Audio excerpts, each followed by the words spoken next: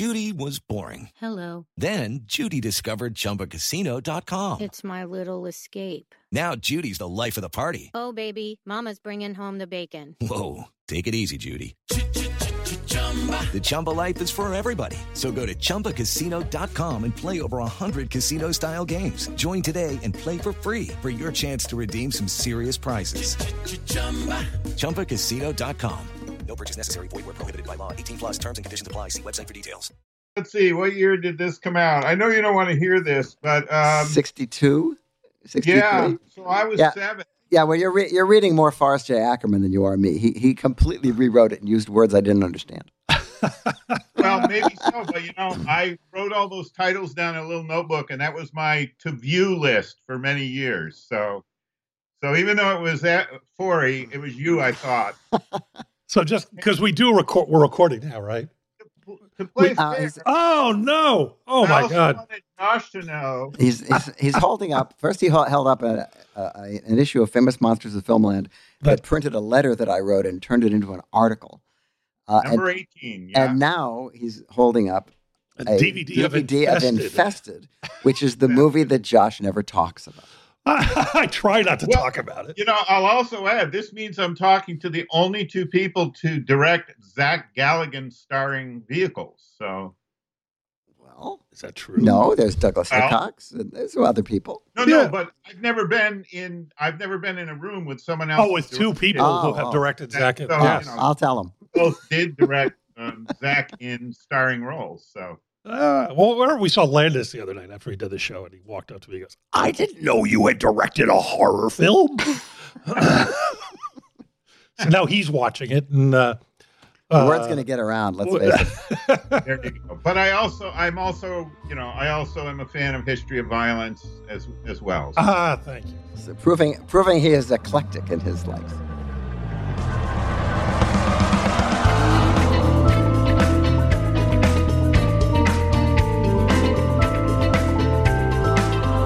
This is The Movies That Made Me, with your hosts, Josh Olson and Joe Dante.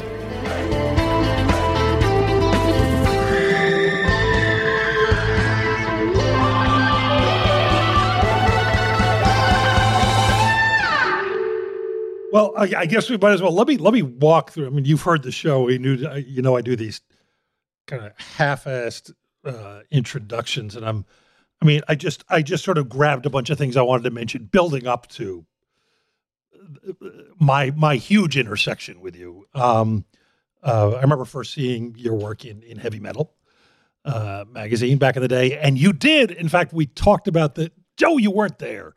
There was a Masters of Horror dinner the other night. I was there. Joe left early. He had other things to do.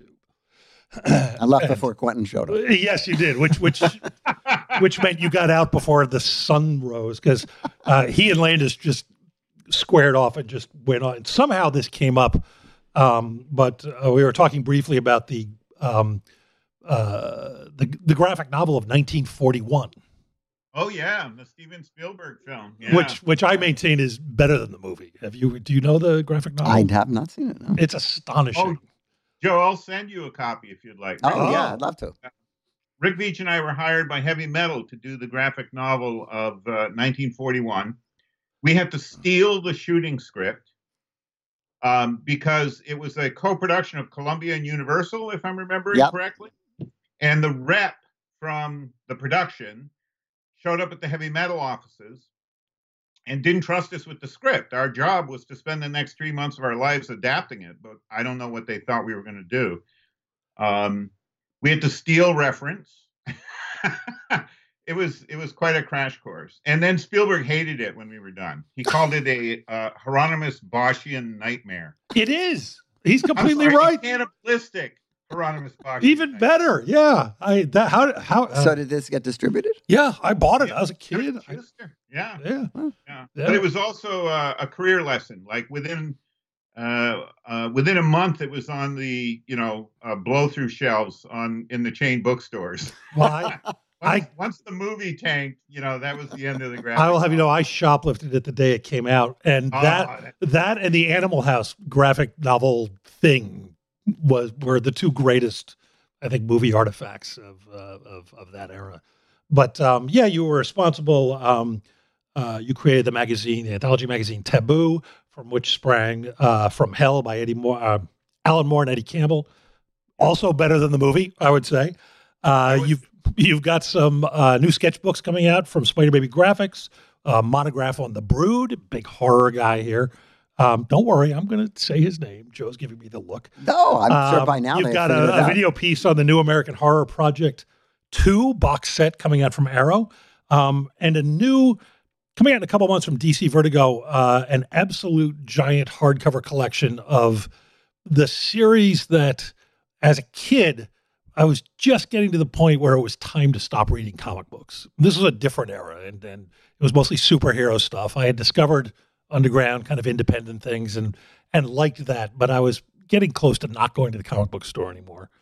And somehow, it's a long story, not worth telling. I had intersected with the artist Bill Willingham, and who came into a store and I think I was even telling him I was getting sick of comic books, and he said, "Oh, you need to pick up this new comic book DC's doing. Remember Swamp Thing?"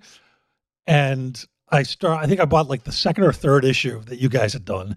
I was hooked for life. It's now 1,000 years later. I'm still reading fucking comic books. It's your fault. But we have really, Forrest Ackerman drew all those. But the artist of Swamp Thing, of the great Alan Moore run of Swamp Thing, we have Stephen Bissette here, who just my life got so fucked up because of what you guys did. Genuinely, I mean, I loved horror comics. I read reprints of all those EC things, but Swamp Thing was the first time I ever read a comic book that was fucking scary. It was scary. What issues did you first get exposed to, Josh? The one where I remember first just going kazart was and in fact, I stole the idea very early on. One of the first scripts I ever wrote was the underwater vampire one. Oh, yeah. And that page where it's a series of panels of kids in the background on the surf or on the shore, while in the foreground you see this kid in the water, just his head. And it's a series of panels, and the kid's head stays the same, but he's getting paler and paler and paler in every shot. And you turn the page, and there's a giant just one-page panel from underneath, and it's vampires sucking all the blood out of his legs, and it scared the shit out of me. That was just amazing, amazing work. So, and that issue was actually drawn by Stan Walk. Oh! Let's get him. Okay, we're done here. No. But I co-plotted that issue. Okay. We were trying to do a monthly comic, and whenever I would fall behind, Karen Berger, our editor, would orchestrate a fill-in issue. That was the one issue where I was being punished. I started turning in pencils, but they weren't quick enough. So Stan Walk actually drew that issue. And the punishment was I had co-plotted that issue with John Toddleman and Alan Moore. So it did feel like punishment. I feel like a complete schmidt. Work on part 2. I did draw part 2 of that water vampire. Oh, okay, good. Because I feel like I'm interviewing Jack Kirby, and I just talked about my favorite Herb Trimpe story, which no, Stan Walk did a great job. And that's not me dissing Herb Trimpe, but no. I'm proud to be confused for. Okay. I'm going to edit all of that out. Anyway. Oh, and I also, and years later, I was at Comic-Con. I used to go before it became a movie thing, and you were doing a panel or a session. You were on your own. And I thought, let's check this guy out. And it was a history of horror comics. And I thought, this will be fun. He starts, tell me if I'm wrong, with 12th century China. Yeah. 12th century Japanese ghost scrolls. It's Japanese. I am so sorry. And hungry ghost scrolls. And I walked in, and I was just like, oh my God, this is amazing. That was an incredible lecture. And that's why I'm teaching today. James Sturm, who co-founded the Center for Cartoon Studies, I'm going into my 15th year teaching there. He saw me give that talk at an academic gathering in Bennington, Vermont, at Bennington College. And after the talk, James said, I need you. And that was the beginning of the career I never thought I'd have. Now I'm a teacher. That's fantastic. I mean, obviously you're great at it. So thank you so much for coming on. We have a previous guest, Robert Kriskowski, writer-director of The Man Who Killed Hitler and then the Bigfoot, or as I call him, Bob Hitler Bigfoot. And I mentioned to him that you were coming on, and he lost his mind. He was just Oh. he couldn't believe how fortunate we were to get you on this thing. So, thank you for joining us. How's that for a rambling introduction? It certainly was. And I wish we had time to talk about some of the movies that made you, but can we? Oh, I suppose we can squeeze in a few. Right. But you're here. You want to talk about? Yeah, I took your title literally. Okay. I put together a list of. I tried to think through the movies that actually shaped, the path I ended up taking as a storyteller, as an artist, and writer. So, if you guys are up for it, that's what it's all about. It's gonna be scary.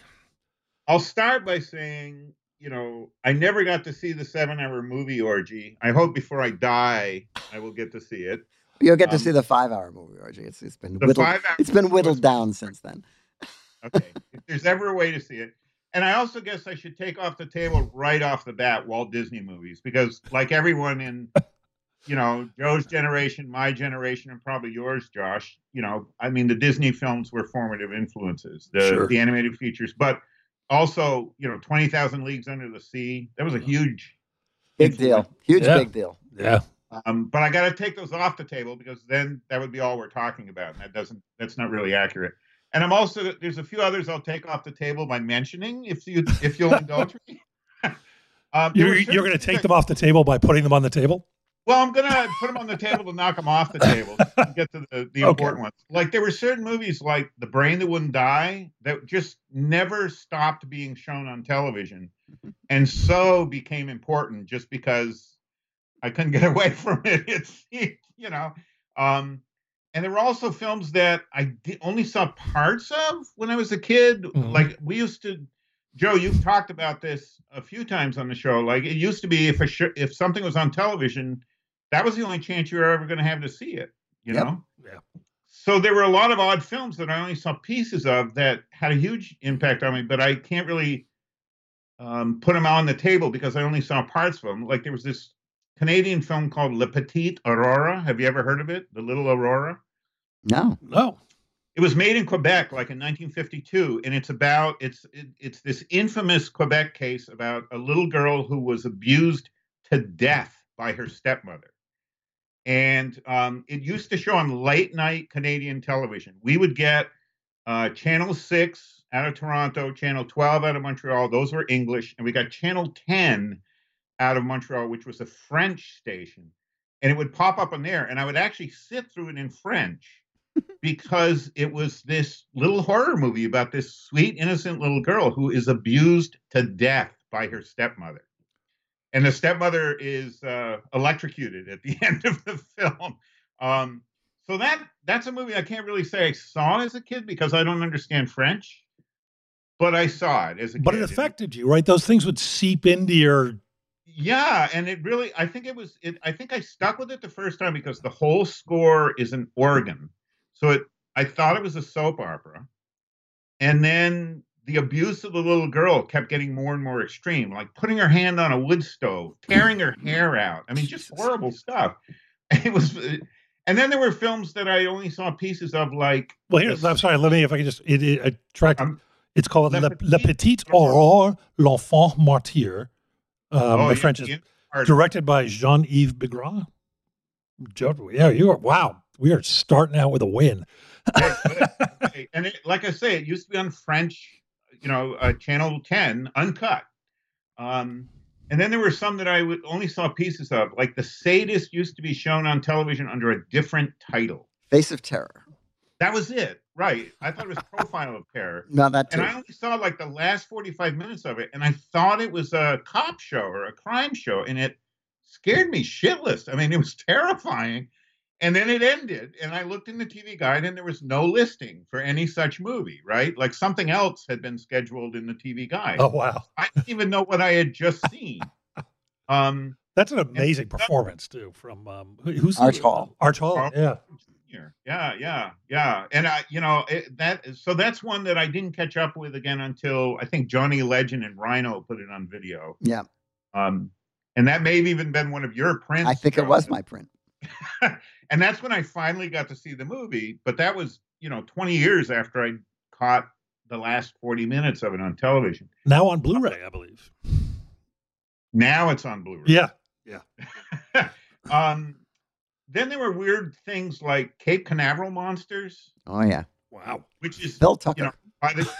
Right, Phil Tucker. And that movie really haunted me as a kid. Again, I only saw a part of it, but it was the part where they're talking about the male alien infested corpse has just lost its arm, and the woman played by Kathleen Catherine Victor. Catherine Victor, Jerry Warden's squeeze. And she's like berating him because he's lost his arm. And again, I didn't know what movie it was, but I stuck with it to the end. And that haunted me for years with my not knowing what it was, Cape Canaveral Monsters. And I only caught up with it again, I don't know, 10, 15 years ago when I found a bootleg of it. Mm-hmm. Wow. I don't know. That's a weird movie. That is a weird movie. And another one was The Intruder, the one with William Shatner. I saw about an hour of that when I was a kid.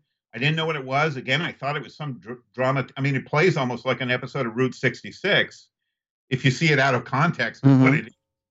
And it was listed in the TV guide under a different title. I think Shame. Right. Yeah, that's the KKK one. Yeah, Shame and I Hate Your Guts. And that's an amazing movie. It's an great. Incredible film. It's a great movie. It's the movie that made Roger Corman not make serious movies anymore. That's is it really the one movie he made that made no money? Yes, it's the one movie he made that made no money. Yeah. It wasn't just that it didn't make any money; he couldn't get it booked. Nobody would play it because of what it was about. Which do you want to give you? I mean, it was he took a small crew down south and he shot this based on a book by Charles Beaumont about a guy who's a rebel rouser based on a real guy named John Casper who used to go down and foment a lot of trouble and race riots.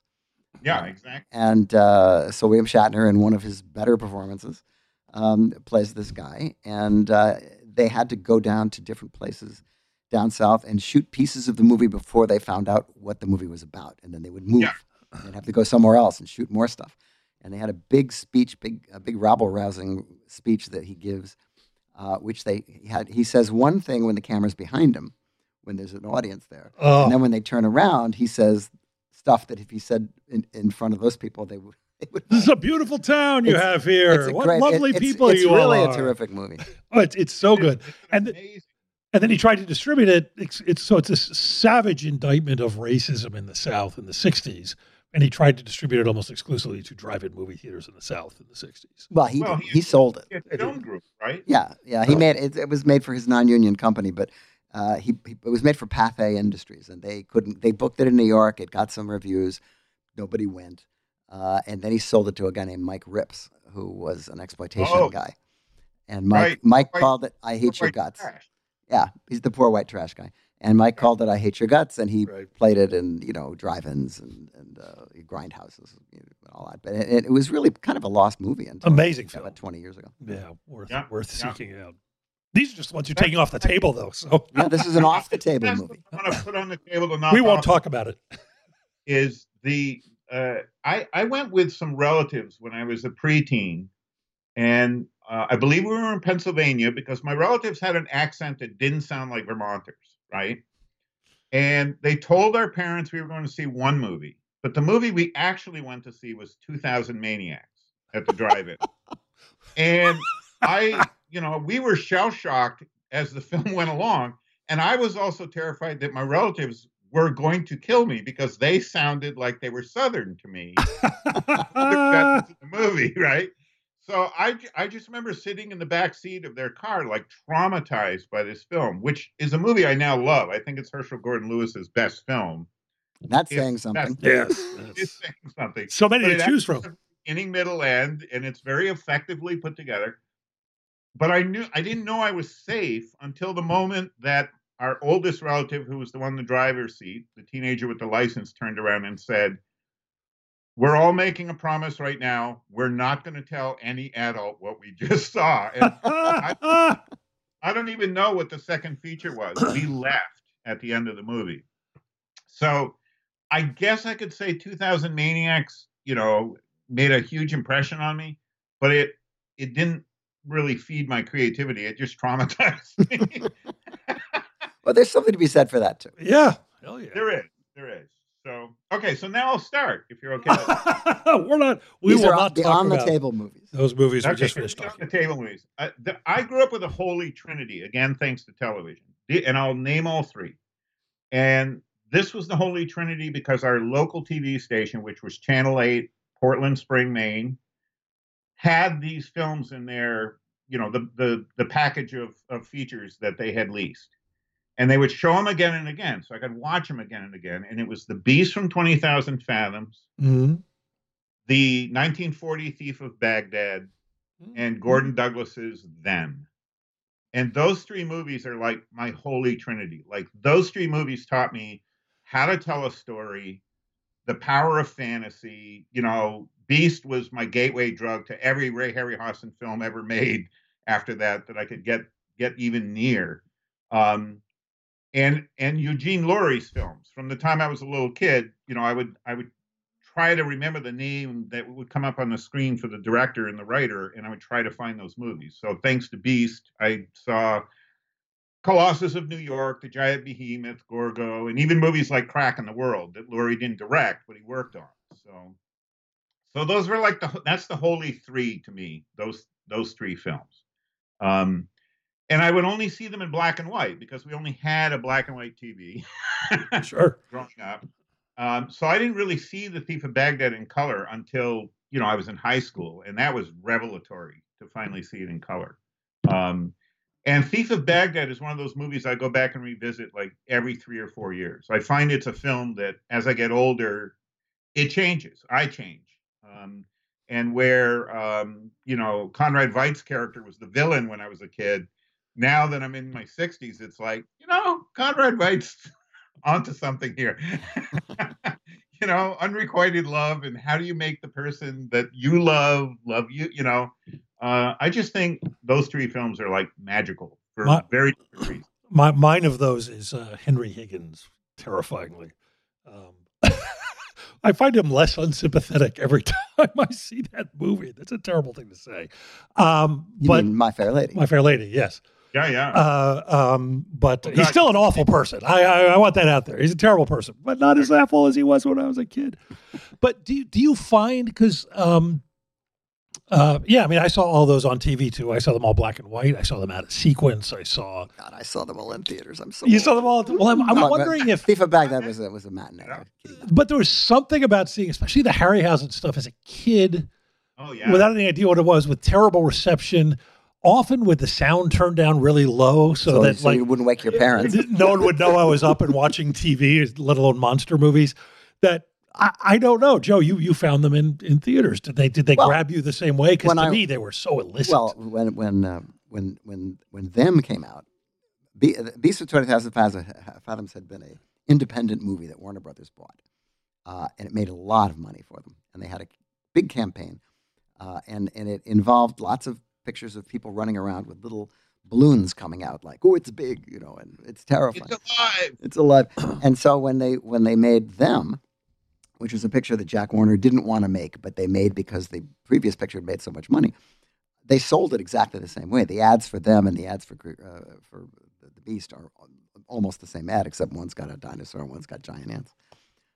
But as a kid, and it was also tremendous use of television advertisement for that. In that picture, it was really, no kid in town didn't know this picture was playing.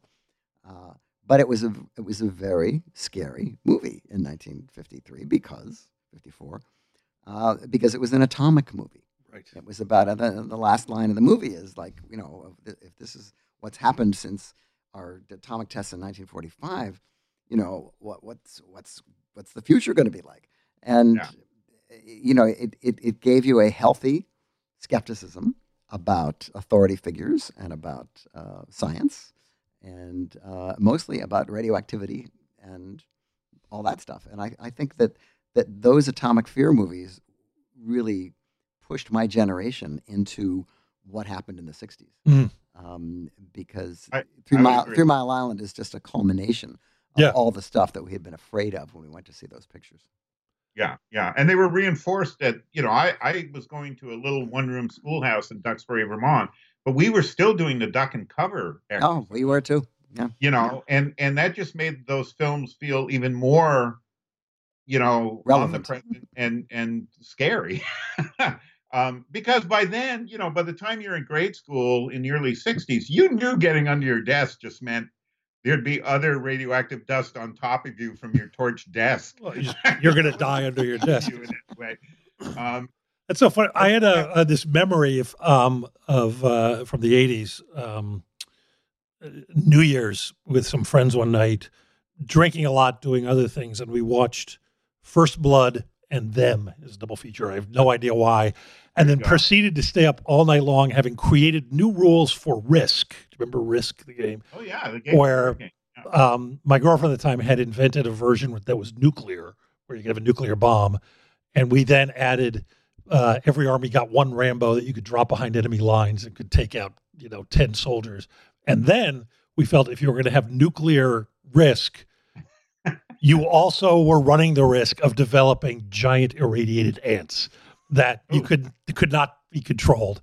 So improves the game enormously. It did. It also made it go all night. But every time you dropped a bomb, you then had to roll to see if you got the giant marauding ants, and it was a lot of fun. I also have to say them is so well written that I think that's the film that taught me how to tell a story. And rudiments were there in The Beast from 20,000 Fathoms, but them and a few other films that were in the local TV package, like Rodan the Flying Monster, the early Toho film. You set up a mystery. Yeah. It's almost plays like a police procedural until that moment in the desert in Them when the sandstorm's happening. You actually see the first giant ant after you hear it. I mean, the way they teased out the impossible situation of giant ants and then made it seem so credible to you.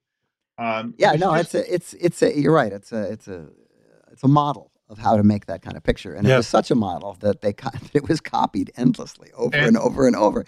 But the weird thing is that approach, that mystery approach, is what makes the movie great, and yet every single person going into the theater already knew. You already knew what the mystery was, and for the picture to still work after the audience already knows what they're going to see. And still be interesting and still be suspenseful and still have good characters is quite impressive. It is. And I'm still, it had a huge impact too that here's a spoiler alert for those of your listeners who don't know.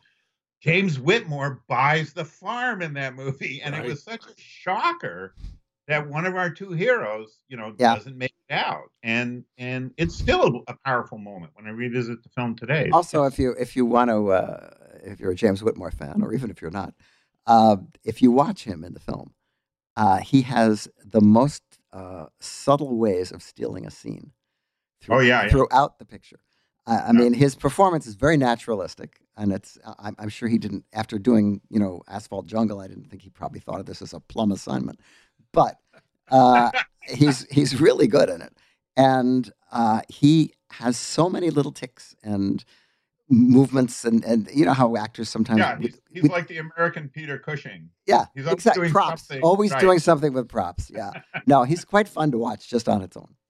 Yeah, and it makes his character endearing. Now, there were three other movies that I also saw on television growing up that I got to mention. One of them, and I think you guys have talked about it in one of your shows, or at least touched on it. It was a movie that played under two titles on TV. I first saw it as Reign of Terror, but it was also The Black Book. Black Book. Man directed it. Oh yeah. And you have Black Book fans here. You have big Black Book fans. And it kind of this is going to sound stupid to people, but it's true. It was like there was this little packet of French Revolution movies that involved crowds waiting for the guillotine blade to drop. That would pop up on television again and again. But Black Book was the one I would always watch over and over. But it was like this little subgenre of sort of bogus French Revolution movies. That one's amazing. Josh had not been aware. Joe turned me onto this recently. Of this one. And now I want to say, do you know there's a Blu-ray coming out? There's a Blu-ray coming out from Kit Parker, and it's one of the best shot. Complete. Well, it's John Alton, who is great. Working with Anthony Mann, who is great. Designed by William Cameron Menzies, who is great. You know, and the screenplay is by Philip Yordan, who occasionally is great. So and they have no money. And there's no money, but the way that they use the fact that there's no money is remarkable. I mean, the use of rear screen projection in that movie is amazing. Oh, yeah. And also shadows and doorways and tight close-ups of. It's a fabulous movie, and of course it has Richard Basehart as "Don't Call Me Max." Yeah, he's Robespierre in that. He also, and this made a huge impression on me. He gets shot right in the face. Yeah. Yep. And they showed it, or you thought you saw it, the way it was staged. And that stuck with me as well. I remember my mom dragging me to Gone with the Wind. When growing up in the 60s, you would get dragged to these 4-hour movies like The 10 Commandments. They were like ordeals to sit through when you're 10 or 11. But Gone with the Wind also had a soldier shot in the face. And I remember thinking, oh, that's like that guillotine movie. See, that's even something like Gone with the Wind had moments of pleasure for people like us. Just that moment. People like us. The other two that I would see a lot as a kid, one was Night of the Hunter, Charles Laughton's only directorial film. And I just think that, I choke up at the end of that movie every time. Just Lillian Gish with her little pious soliloquy sitting in her chair brings tears to my eyes every time. It's a great movie, and it's a tragedy that Lawton never made any other pictures because this one was such a flop. But when you think about how could it not be with that plot, Yeah, and I saw that picture at a kiddie matinee. Oh my God! And with 10 cartoons and Night of the Hunter. And I'll tell you, it was first run. It stayed with you. Hey kids, the scene where he chases the kids out to the boat, and then he's in the water, and then he screams, and it turns into this musical note. It was electrifying. There were kids crying. It was really a big movie. That's Night of the Living Dead stuff for '68 back in '55. Yeah. So, and that also got me into reading Davis Grubb's novels. He's one of my favorite novelists. He wrote the novel Night of the Hunter is based on. And Fool's Parade. And Fool's Parade was the other film I was going to mention. That's one of my favorite movies from the drive-in era. I had my license by then, so I could go see it at the drive-in. And Fool's Parade was one of those movies that would come back at the bottom of the Dusk to Dawn show, and I'd go again to see it. I don't know it at all. What? It's James Stewart. It's wonderful. It's Jimmy Stewart as a one-eyed convict who's getting out of jail, and he's collecting a check. They've held money that's somehow his. I can't remember off the top of my head. And there's a backwoods sheriff who's going to take it. And Jimmy Stewart is traveling with this ragged group. It's Kurt Russell when he was a teenager, and the great Strother Martin, who's obsessed with the store they're going to open. So they're like scrambling across this junkyard, and Strother Martin is picking up empty cans and going, "We must carry this brand of peas in our store." It's just a wonderful film. Fool's Gold. Fool's Parade. I'm sorry, Fool's Parade. Andrew McLaughlin, director. Oh yeah. Wow. I'm. It's a great one. Fantastic. It's a great one. It's a really fun movie too. Great characters. And the third in that particular trinity was Robert Aldrich's Attack. Oh yeah, another picture I saw when I was a kid. No in a theater at a Saturday matinee, and when Jack Palance gets his arm run over by a tank. Oh, let me tell you. A lot of squealing in the audience. No, don't do it. Oh yeah, and then it gets worse. He shows up at the top of the stairs with his arm in shadow. You're afraid he's going to step out of the shadow, and you're going to see what's left of his arm. I grew up in a military family. My dad served in 4 branches of the service.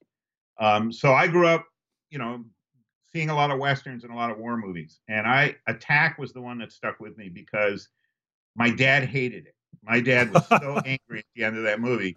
And for me, that movie galvanized every fear of the military. I had already been, it had already been embedded into me by growing up in a military family. It just confirmed for me, I never am going to join the service. These guys are idiots. And that got me into not only Robert Aldrich's films, but a lot of my favorite directors, Anthony Mann, Don Siegel, Bud Boetticher, Sam Fuller, Larry Cohen. I felt like Aldrich sort of introduced me to that whole very pragmatic, very male approach to storytelling in films. And Sam Peckinpah, of course, I would have to list in there. But it all started with seeing Attack as a kid. Just incredibly powerful movie. And it's also about adult corruption, but the way it's dramatized, even as a kid, I totally got it. I totally got that Eddie Albert was the most present, dangerous adult, but that Lee Marvin was even somehow worse as the laid back commander who just keeps his hands clean. He knows how badly it's going to go, and he's just going to steer clear until it plays out. And these were really strong adult concepts to have, fed into your heart and brain when you're a kid. That's just an amazing movie, I think. So and not as well known as it should be. No, I think Attack should be required viewing. Everyone talks about Kiss Me Deadly, which is an Aldrich film I love, but I think Attack is just an amazing piece of work. And as a kid growing up with war comics, I mean, Jack Palance is playing Sergeant Rock in that movie. I mean, that's essentially the beginning of Easy Company and Sergeant Rock. Only it's if things really had gotten bad, right? So those are the ones I grew up with, and then the horror films, because horror movies are what really shaped me. The first Mario Bava film I ever saw was Black Sunday, and that opening 4 or 5 minutes. I mean, that just I had never even thought things like that could be portrayed on the screen. And you kind of get lulled into it. There's like this witch trial going on, and Barbara Steele is tied to a stake, and then they bring up that mask, and you see the oiled, muscled guy. Right. It's been so long. Oh no, but the weird thing about Black Sunday, and the reason I want to mention it, is it not only was my gateway drug to all of Mario Bava, and I think Bava's had a bigger influence on me than any filmmaker other than Sergio Leone, is that it was the most religious film I'd ever seen. And I was raised Catholic, and so we were force-fed, the greatest story ever told and King of Kings. I never felt religious from those movies. But Black Sunday was such a convincing dramatization of evil threatening to overtake everything, and then it's all swept aside at the end by the bond between these two people who barely know each other, and the nominal hero and Princess Asia, that to me, it was this really spiritual movie disguised as a horror show. And it really, I found it profoundly moving. And I didn't see another film that affected me that way until I was 17 and I saw The Devils, Ken Russell's The Devils. Oh. I also think is a profound spiritual religious film. Yes. But like Bava's Black Sunday, it's like you've got to go through that corporeal nightmare of the corruption of the flesh and what forms does evil take in our world before you arrive at, I can't even say good triumphant. It's just, to me, those, Black Sunday was the first religious film I saw that really hit me that primal way. So there you go. And I saw on a late night, Channel 6, Canadian television.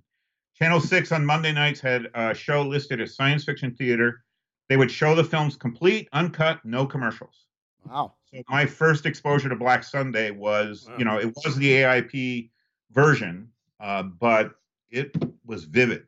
It was really vivid for me. And to start watching at midnight was perfect. Yeah, somehow I doubt they would be running The Devils in that slot. No. The Devils didn't get to see until, I think it was 73. It came to Burlington, Vermont. I had my driver's license by then. And The Exorcist was the big new movie, but it wasn't going to play in Vermont because they were rolling it out city by city.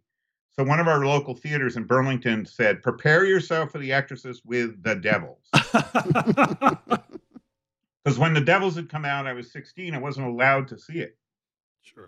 It was rated X when it first came out. Yeah. I can't. No, That it still never is. It never played on TV. Did that ever play on TV anywhere? It might have been on the CBS late movie in a chopped up version. The Devils? Oh my God. Well, maybe so, Joe. They used to show strange stuff on the CBS. They did. They They some did. very odd things. That's such an amazing film, and I agree with you. It's I hadn't thought of Black Sunday that way, but that makes sense. I mean, the way it's always fascinating to me that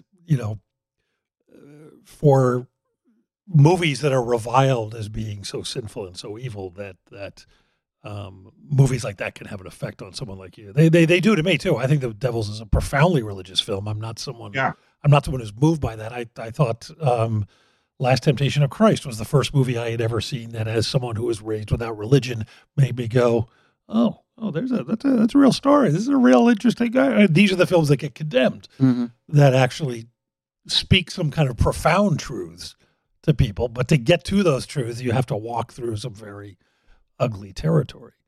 I also think Black Sunday shaped my approach to storytelling, because Bava's films, they often won't make linear narrative sense. Yeah. Do they ever? Like Kill Baby Kill is all about sort of fracturing any linear narrative approach. But everything in Black Sunday made visual sense. Like I understood every time I saw it. Like visually, that narrative worked cohesively and perfectly. And there were moments in it. I mean, there's the moments people talk about in Black Sunday, but for me, it was things like those shots of dead Asia's face when her eyes are swelling into the sockets. It's like, it's this physical feeling of resurrection that culminates in that great scene of Javuto climbing out of the grave. I still think it's a brilliant movie, even with whatever lapses you might find as an adult watching it now. I just think it's an amazing movie. Joe just looks happy right now. It's like he's reliving my childhood. Good. Well, and a lot of these films, as I get older, I read about in Castle Frankenstein, and then later I found out, Joe, it was either you or Bob Stewart who'd written the reviews that had me tracking down those movies. So then it was all for it was a good thing. It was not for naught. No. Okay, round 2. Name something that's not boring. A laundry? Ooh, a book club. Computer solitaire, huh? Ah, sorry, we were looking for Chumba Casino. That's right, ChumbaCasino.com has over 100 casino-style games. Join today and play for free for your chance to redeem some serious prizes. ChumbaCasino.com. No purchase necessary. Void where prohibited by law. 18+ terms and conditions apply. See website for details. It was not. So then I'll have to talk about a few more. Horror of Dracula was my introduction to Hammer films, and I think Horror of Dracula is still just a brilliant movie. From the first shot, opening credits, and that musical score comes on, I am in the grip of that film and those characters and that story, and right to the way it ends. I mean, I just think that's like a perfect horror film, particularly for that era in the late 50s when Hammer was first hammering that stuff out, pun intended. This is where we get a lot of hate mail, because I'm terrible at this stuff, and I really enjoy those movies, but that's the first Christopher Lee one, right? Yes. Okay. Yeah, I should know this. Hammer decided, and he doesn't talk. Hammer decided to do. No, he talks. Oh, what's? Dracula's quite eloquent. No, at first they decided to change their modus operandi and try some science fiction with the Quatermass pictures, and they did that, and it was successful. And then they wanted to make a Frankenstein picture in black and white, as they had been doing everything else in black and white, and through a whole lot of machinations with Max Rosenberg and Milton Subotsky, who had a version of the story that they didn't make. They came up with The Curse of Frankenstein, which was made in color, and it was pretty gruesome for the time, and got horrible reviews particularly from the British press. That was like they just thought it was the worst thing ever. But it was very popular in America, and was made with some of Seven Arts' money, and Warner Brothers had some money in it. So they followed it up with Horror of Dracula, which I think is the best one of those pictures from that period. And partly it's because they knew their limitations. They knew they couldn't afford transforming into bats and all this other stuff that was going to be too expensive. So they simply wrote it into the story that when Professor Van Helsing is doing his dictation, he explains the stuff that they can't do. They can't turn into wolves. They can't turn into bats. This is a myth, But doesn't he in later films? Not their films. I don't think they ever did. They I don't not think in other Hammer films. They had. I don't think he became a bat. There was a bat in Scars of Dracula, I think, but I don't think of those films as those are separate from Horror of Dracula, which is its own unique piece by itself. Everything about it is the ending is great. God. And It's so amazing. And the score is fabulous. It is beautifully photographed. It's really well acted. And it really surprised a lot of people who thought that horror movies were mostly junk. And it started to get good reviews. It started to have these quotable reviews. This picture's really good.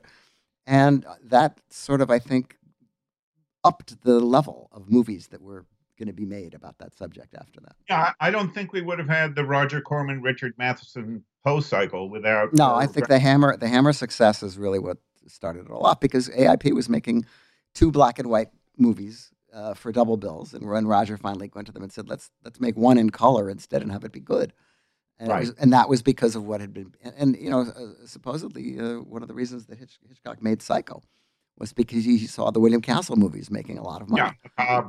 And it was like, well, wait a minute, I can do that, and I won't have to spend a lot of money doing it. Yeah. And it was also films like, Clouseau's Diabolique, yeah. Which only in retrospect did I find out had really been quite a success in the foreign release circuit, and even bled into mainstream theaters. Well, yeah, because there's a dubbed version that was playing, and it was a popular movie.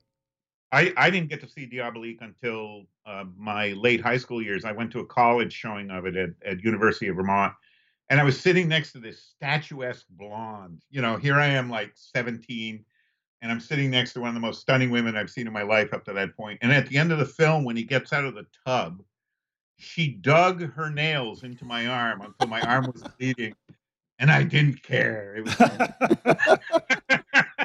made the ending even better. Go ahead. No, I was just saying. I think I'm thinking about it here while you're talking, because I love the Hammer films, and I have multiple import box sets and go through the. But I think the thing is, I realize it's I saw so many of those the first time on TV, in that truncated, coming in half an hour late, leaving 20 minutes early. Yeah. So Christopher Lee is my Dracula. Well, but they all kind of blur together finally. No, this is the one. You really don't need to see the other ones. Yeah, I think he would agree, by the way. Yeah. Well, and there's things I love in the later ones as well. I mean, the later ones I saw in the theater as they came out, but Horror of Dracula is the one that I got to see repeatedly on television. We had a color TV set by then, so I got to enjoy that aspect of it. And even when it was cut, I didn't care. It still worked. They would usually cut the spatters of blood, the staking, and frames out of the meltdown climax, but the movie still works like a juggernaut for me. So, and another film I got to mention is Gorgo. I loved Gorgo. Like Gorgo, I'm a. How old were you when you saw Gorgo? When I first saw Gorgo, I was 8. And coincidentally, there's an 8-year-old boy in the movie. And he's Irish. They knew what they were doing, Joe. And it was the perfect dino movie for a dino kid, because Gorgo's mom wins. You're so sure as you're getting toward the end, they're going to kill him. Nope, she wins. It was just like my heart soared at the end of Gorgo, and it does every time. And I also loved those Charlton comics that followed Gorgo. Charlton had a writer named Joe Gill who was scripting the comics, and it was always Gorgo and his mother. They just want to eat and be left alone. And Steve Ditko drew about half the run, and then. Oh wow! Really? Oh yeah, wonderful Steve Ditko art, but also these artists who signed their work, Montez and Bach. It was Montes, and Bach was Bache. It was a penciler inker team, and I loved all the Gorgo comics. That was the one taste of a franchise I got to enjoy as a kid growing up. Seeing Gorgo the movie, and then I could still pick up the comics on the newsstand. But you probably weren't exposed to the Gorgo paperback. I was. It was the dirty paperback that was. Yes, you have talked about this. Monarch Books. Monarch Books and their filthy adaptations. Books, they made these deals with these companies to do these novelizations, and I'm not sure that the people who actually paid them ever read them. Well, Sidney Pink did, because he sued them. Did he? For Reptilicus. Well, which is really filthy.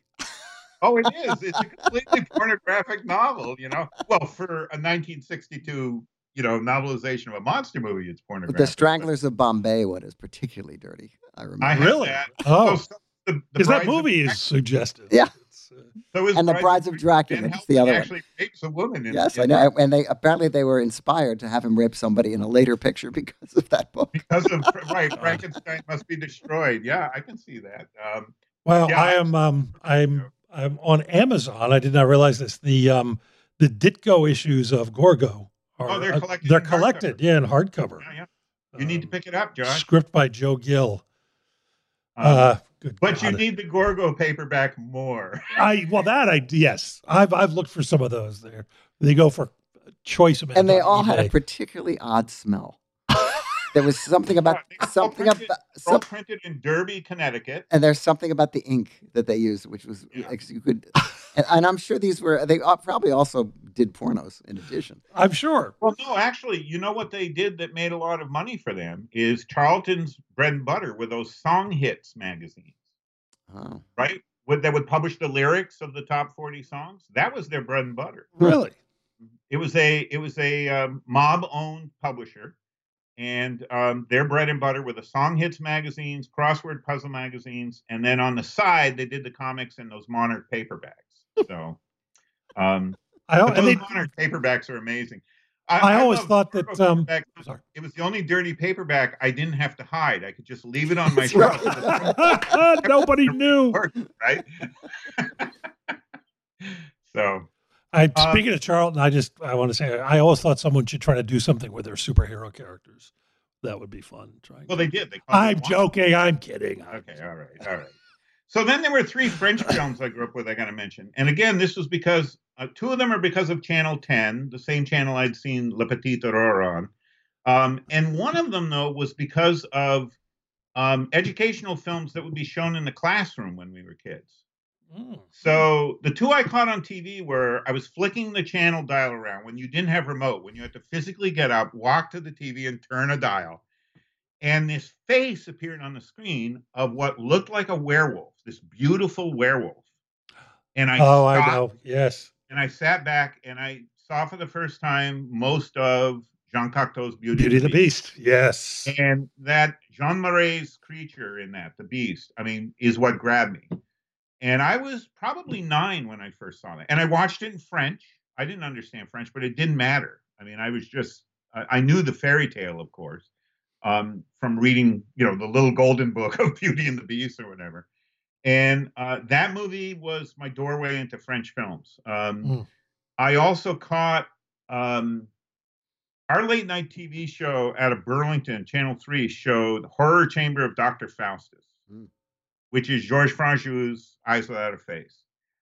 And I loved it. And I only knew of it because of that Castle of Frankenstein spread, right? And there was that full-page shot from the press book that said, it's like a cross between Tennessee Williams and I don't remember what the other thing they named in the promotion.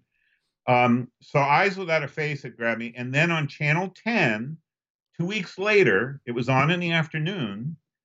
So I watched it in French because I had just seen it in English. And they got to the surgery scene, and it kept going. The one that had been shown on Channel 3, he starts cutting around the face, and it goes to a commercial. This kept going until he lifted the skin off her face. And this was the moment when I realized 2 things. A, they're hiding shit from me when they show these movies. And B, this movie is one of the greatest things I've ever seen because it really got into the marrow of my bones. That's just a really beautiful and disturbing movie. Yeah. And the other French film, because of classroom showings, was one of our English teachers in 7th grade showed us an Ambrose Bierce short film called The Mockingbird. Oh. And I'm watching this, and I realized that I recognized the actor who's the Confederate soldier, that he was in The Occurrence at Owl Creek Bridge that had been on The Twilight Zone. And it's Robert Enrico's Ambrose Bierce film, which was released in France as a feature, A Cours de la Vie, In the Midst of Life, which was the name of the Ambrose Bierce short story collection the stories were taken from. And it was 3 of those stories. It was The Mockingbird, which is about these 2 brothers who grow up and they teach this mockingbird to whistle a certain tune.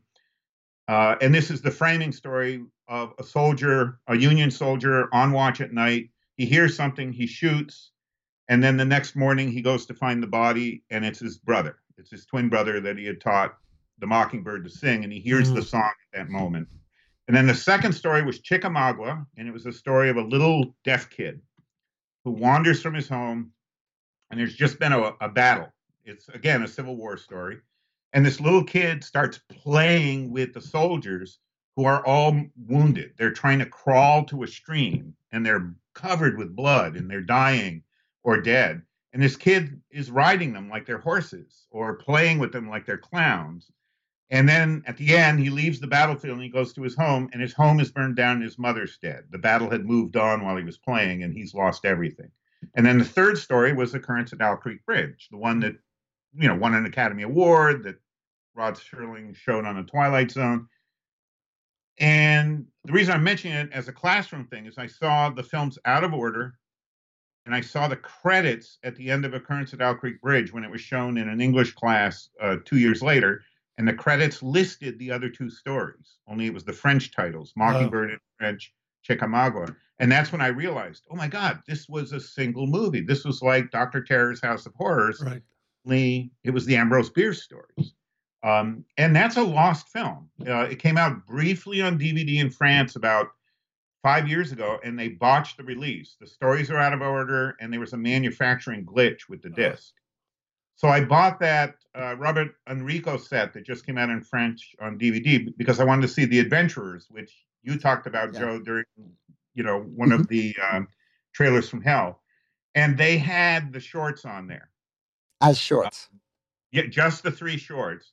So I've got a friend who's kind of putting it together for me into a DVD-R so I can watch it again as a feature. But the feature was released in New York, because I did see it in New York.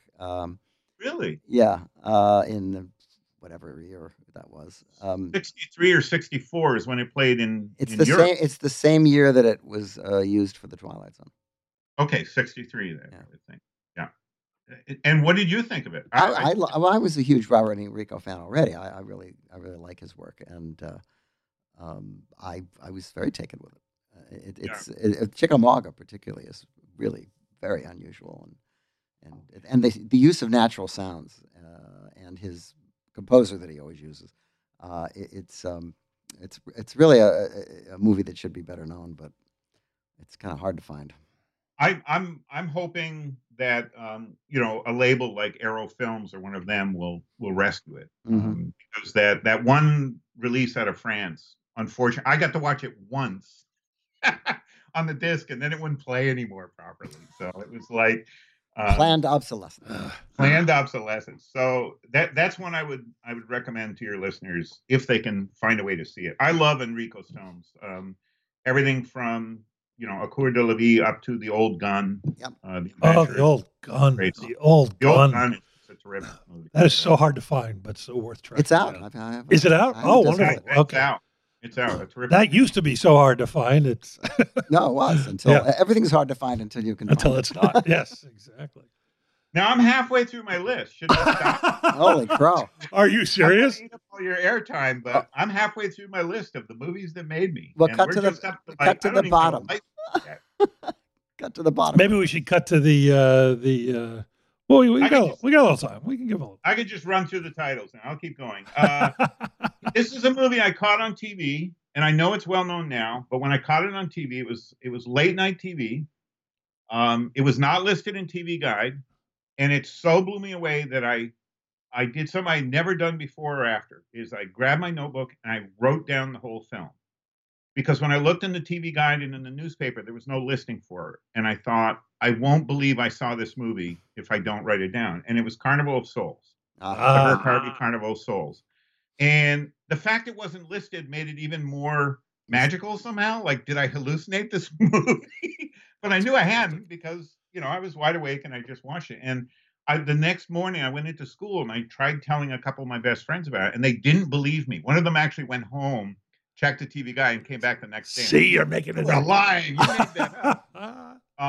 And one of my friends went so far as to, because he was Twilight Zone literate, he said, "Oh, you must have just seen that Hitchhiker episode, and you fell asleep and you dreamt this movie." And then, it never got mentioned in monster magazines. until Calvin T. Beck's review of Night of the Living Dead in Castle Frankenstein. And he didn't talk about Carnival of Souls. He just sort of offhand said, this was influenced by movies like Invisible Invaders, Carnival of Souls. But just seeing the title in print was like, vindication. Right. Yes. And then when I was in college, I went to college at Johnson State College in Johnson, Vermont, and I seized control of the student film program in my first semester because I realized they had money and no one was using it, right? They would blow their budget bringing in Jesus Christ Superstar. Who needs to see that? It's in the theaters right now. So I booked a whole film program and I went into there were all these 16 millimeter catalogs, like budget films. And one of them had Carnival of Souls for $10 rental. So I rented it. We showed it on campus and people loved it. We ended up showing it 3 times that day because the word spread. I just saw this great movie. People would do bongs and smoke pot in their room and come back and say, can you show it again? And I love Carnival of Souls. I just think it's this brilliant one-off movie. It's sort of like Night of the Hunter. He never made another feature, Herc Harvey. Mm-hmm. But man, that movie just really worked for me. So how do you, I haven't seen it in a long time. I haven't seen it, but I always think of it sort of in conjunction with Night Tide. It's similar. They're very tonally similar. Similar. But Night Tide actually had a distributor in this picture. Right. Supposedly had a distributor. I saw it in Philadelphia at a really low-down theater in a terrible neighborhood on a double bill with The Devil's Messenger.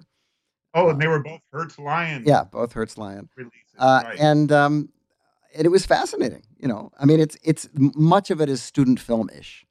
But even that works on this really sophisticated level. I love that sequence when she's alone in the church playing the organ. And Harvey begins to intercut things like not just the stained glass windows, but like the altar boy's robes, shifting in a little breeze that's going through the rectory or something.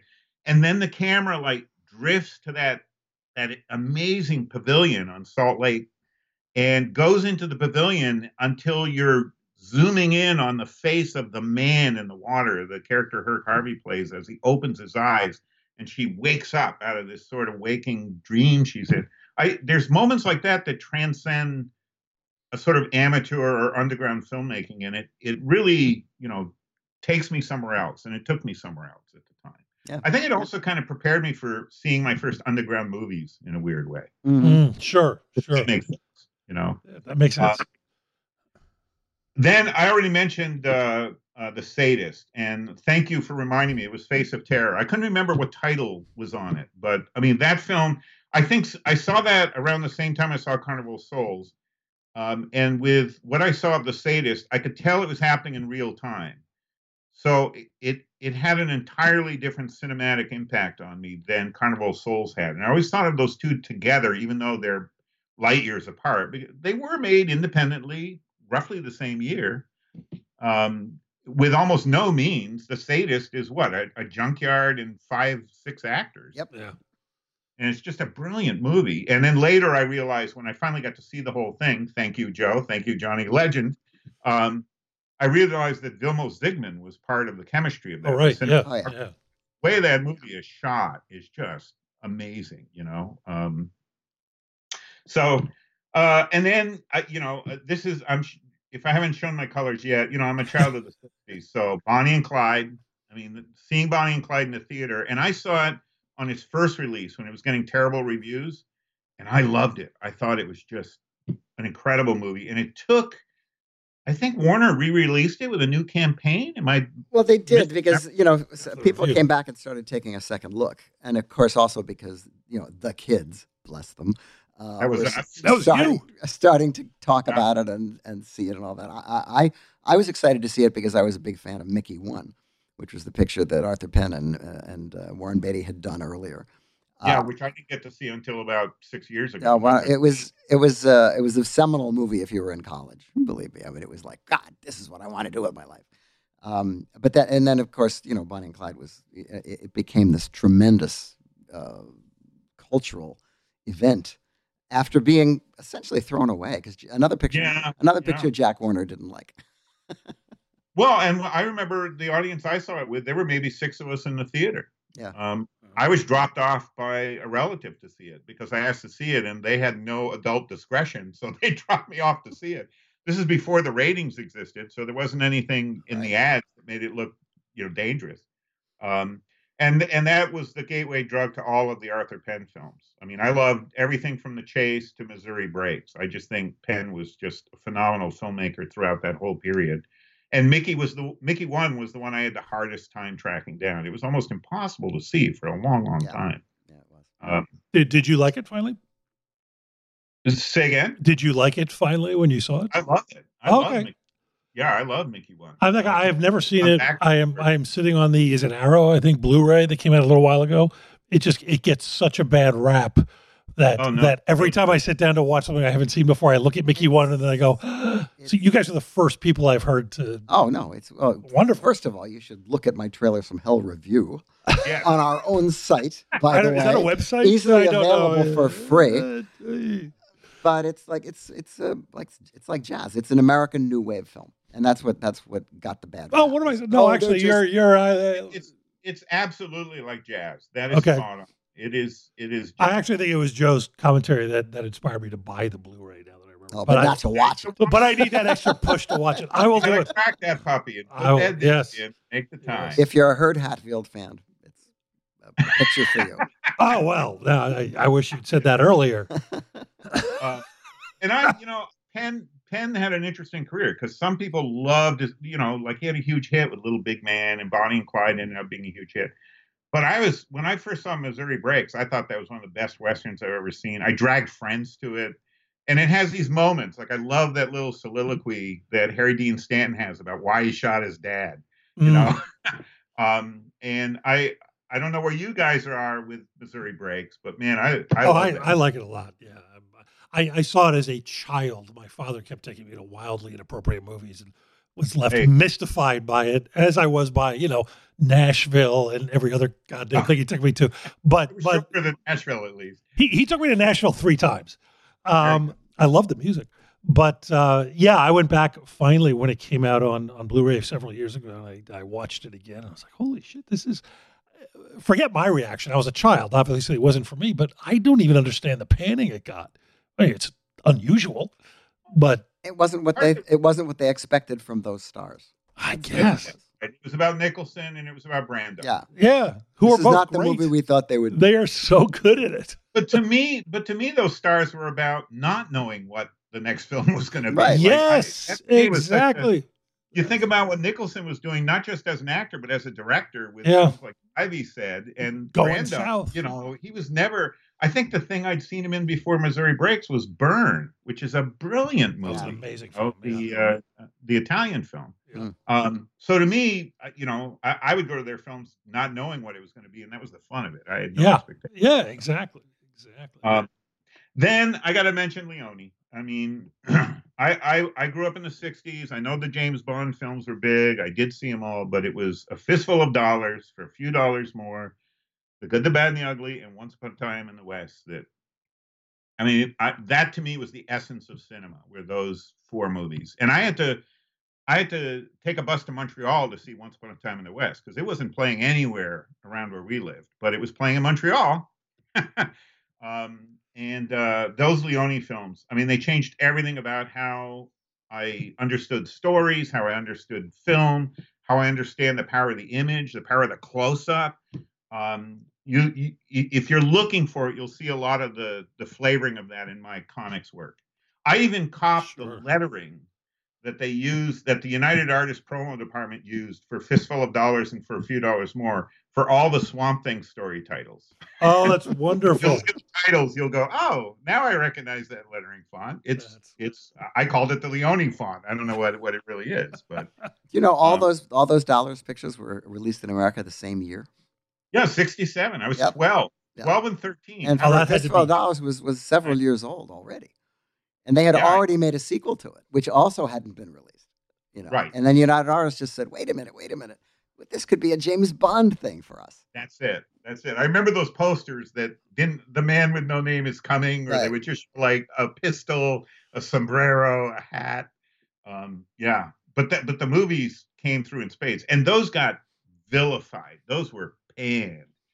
the critics hated them. I still remember one of the New York critics misquoting Good, the Bad, and the Ugly. He says at one point a character says, gangrene is eating my leg and my eye. And I'm reading it going, no, he says not my eyes. Right? But they hated those movies so much. And they didn't seem like overly violent films. They hated the concept of European Westerns. They were offended that the Europeans would be making Westerns. Right. And it's a good thing they didn't see the Karl May Westerns, because those. Well, then if they did, they would have given the same reviews. But they were also upending the sort of American perspective on those things. Well, and it was that the James Bond influence was that they were anti-heroes. Right. When the first James Bond movie came out, Dr. No, the fact that he could shoot people and it was okay was a huge deal. Yeah. It was a big deal. But then everybody said, it's okay. President Kennedy reads them, so it's okay. Yeah, right.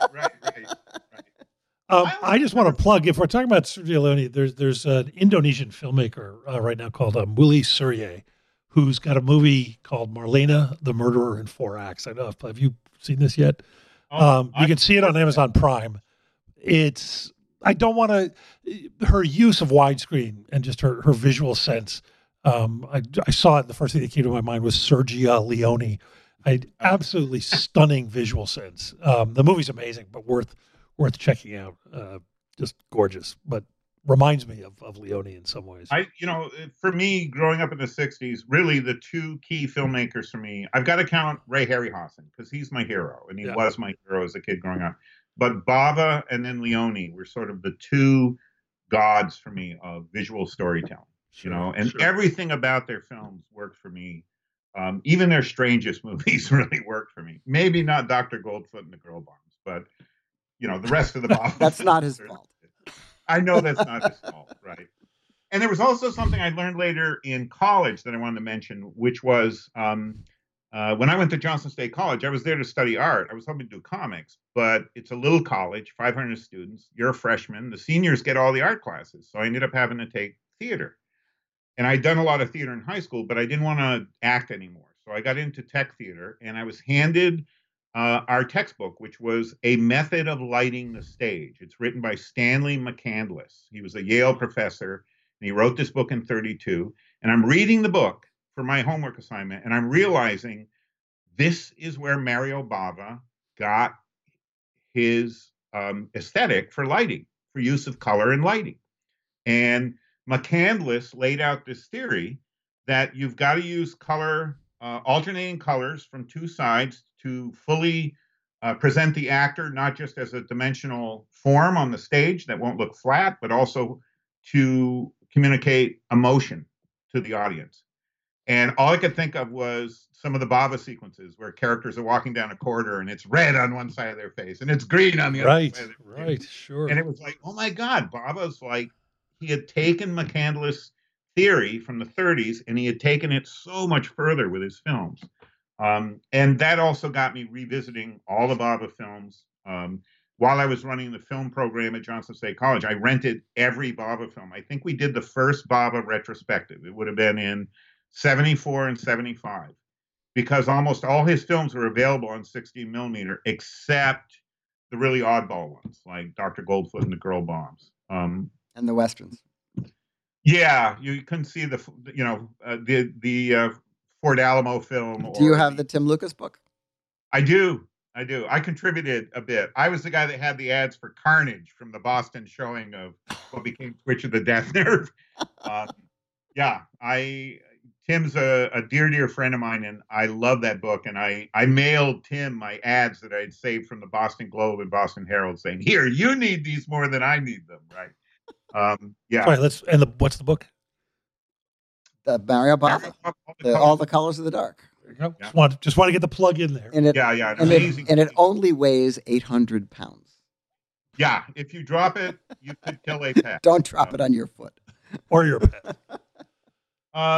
Also, same time the Leone films were hitting, I saw 1 Million Years BC, and I think Don Chaffee is a really underrated director. And I said this in print, in Video Watchdog, and I'll say it again. That to me was the Dr. Zhivago of monster movies. I still love 1 Million Years BC, the Hammer remake. I just think it's a wonderful movie. And it's got this amazing, epic, romantic sweep to it. The fact that Hammer and all the filmmakers involved took it seriously when it would have been so easy to make this ridiculous movie, that was almost as important as the Leone films to me. And that may sound crazy, but Akita. At one point, they actually use a Greek word. When the turtle is coming up on the beach, Raquel Welch goes, Archelon, which is the Greek name for that species of turtle. So a little bit of Greek in there, too. Then I saw a movie.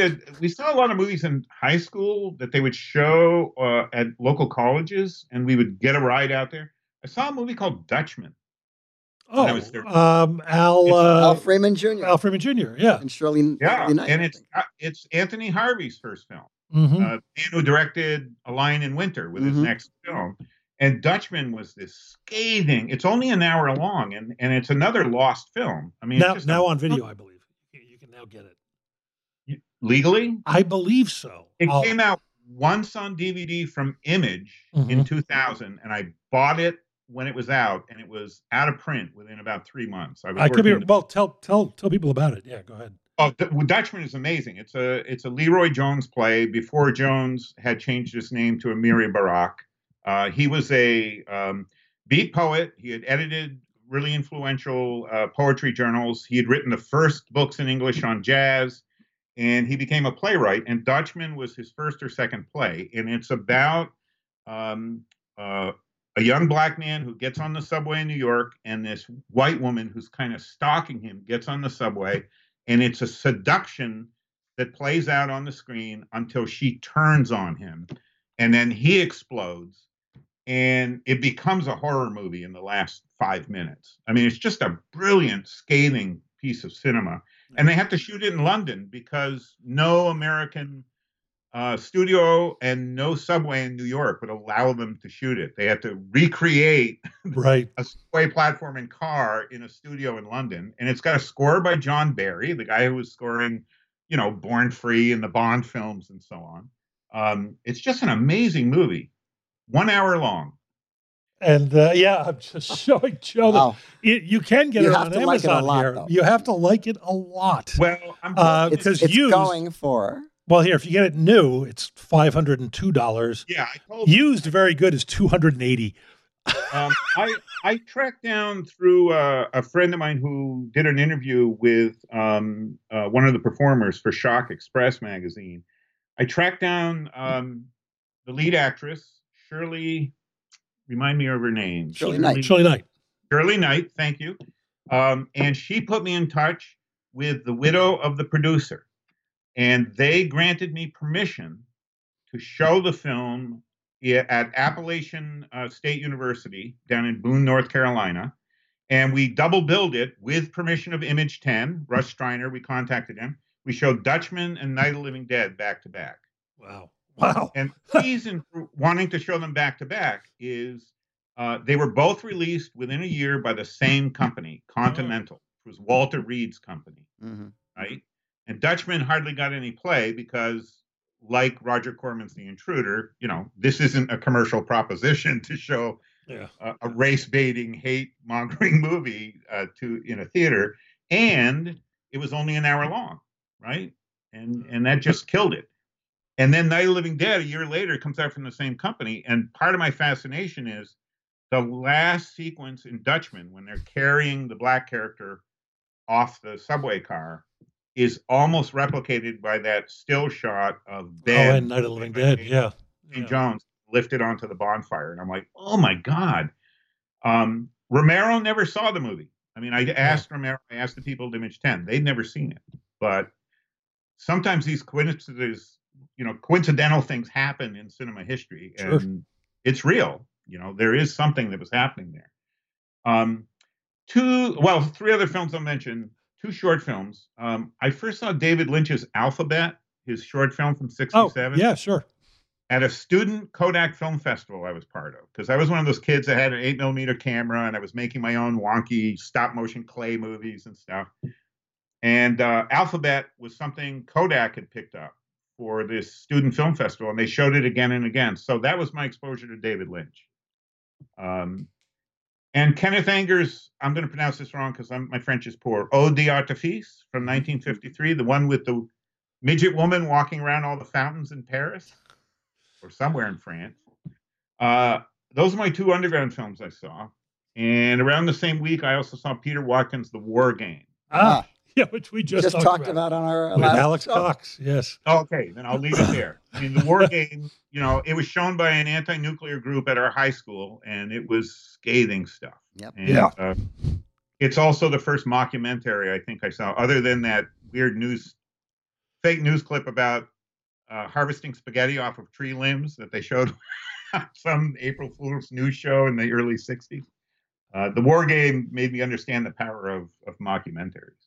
Although it's hard to think of it as a mockumentary, but for sure. Yeah, it's an amazing film. But Stephen, we're out of time. Well, I'm afraid we are run out of time here. Do you have one more you want to slam us with on the way out the door? Or? I'll just list them. Okay. 2001, Colossus, Corbin Project. Yes. Night of the Living Dead. Yes. Paul Bartel's Secret Cinema. Oh.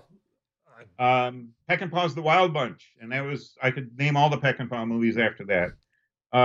The next big one for me was Donald Cammell or Nicholas Roeg with Performance, and then Nicholas Roeg with Walkabout, Don't Look Now, and The Man Who Fell to Earth.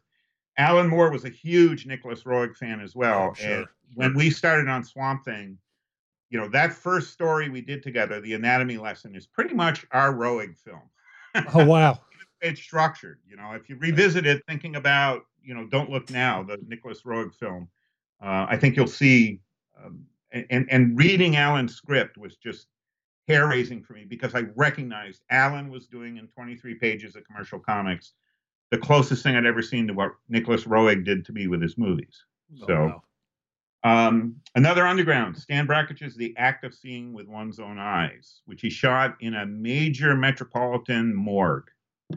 And it's a procession of autopsies, but it's not the gore aspect. It's not a gore film. It's a poet with a camera meditating on death for an hour. That film blew my mind. The Devils. And then the big 3 of the 70s, I'll leave you with Texas Chainsaw Massacre. Yep. That's the closest I ever saw to a nightmare other than Eraserhead. And I saw it when it opened. Little theater in Morrisville, Vermont called the Bijou, which is still there. And there were 4 of us in the theater, and Texas Chainsaw blew our mind. And as we're leaving the theater, a school bus pulled up. The local basketball team had just won, and they were celebrating by going to Texas Chainsaw Massacre. Walter Hill's Hard Times. Oh, yeah. And finally, David Cronenberg, The Brood. That impacted me like no movie I'd ever seen before or since. And which you have, a great way to segue out, you've got a book coming out about, correct? Yeah, 600 pages plus on The Brood. Wow. Take it, but when is that coming out?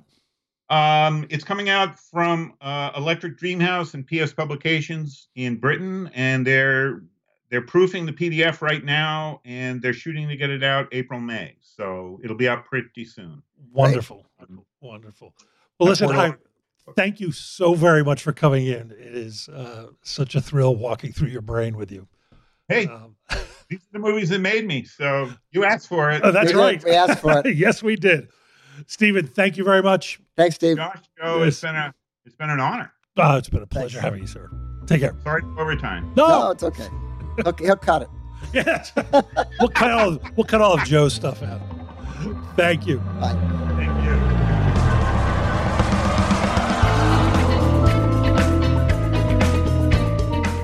Our show was recorded in beautiful downtown Burbank. The official podcast of trailersfromhell.com, the best damn movie website there is. Our engineer is the composer Don Barrett, who also transmogrified, produced, and created our theme song. This is Josh Olson for The Movies That Made Me.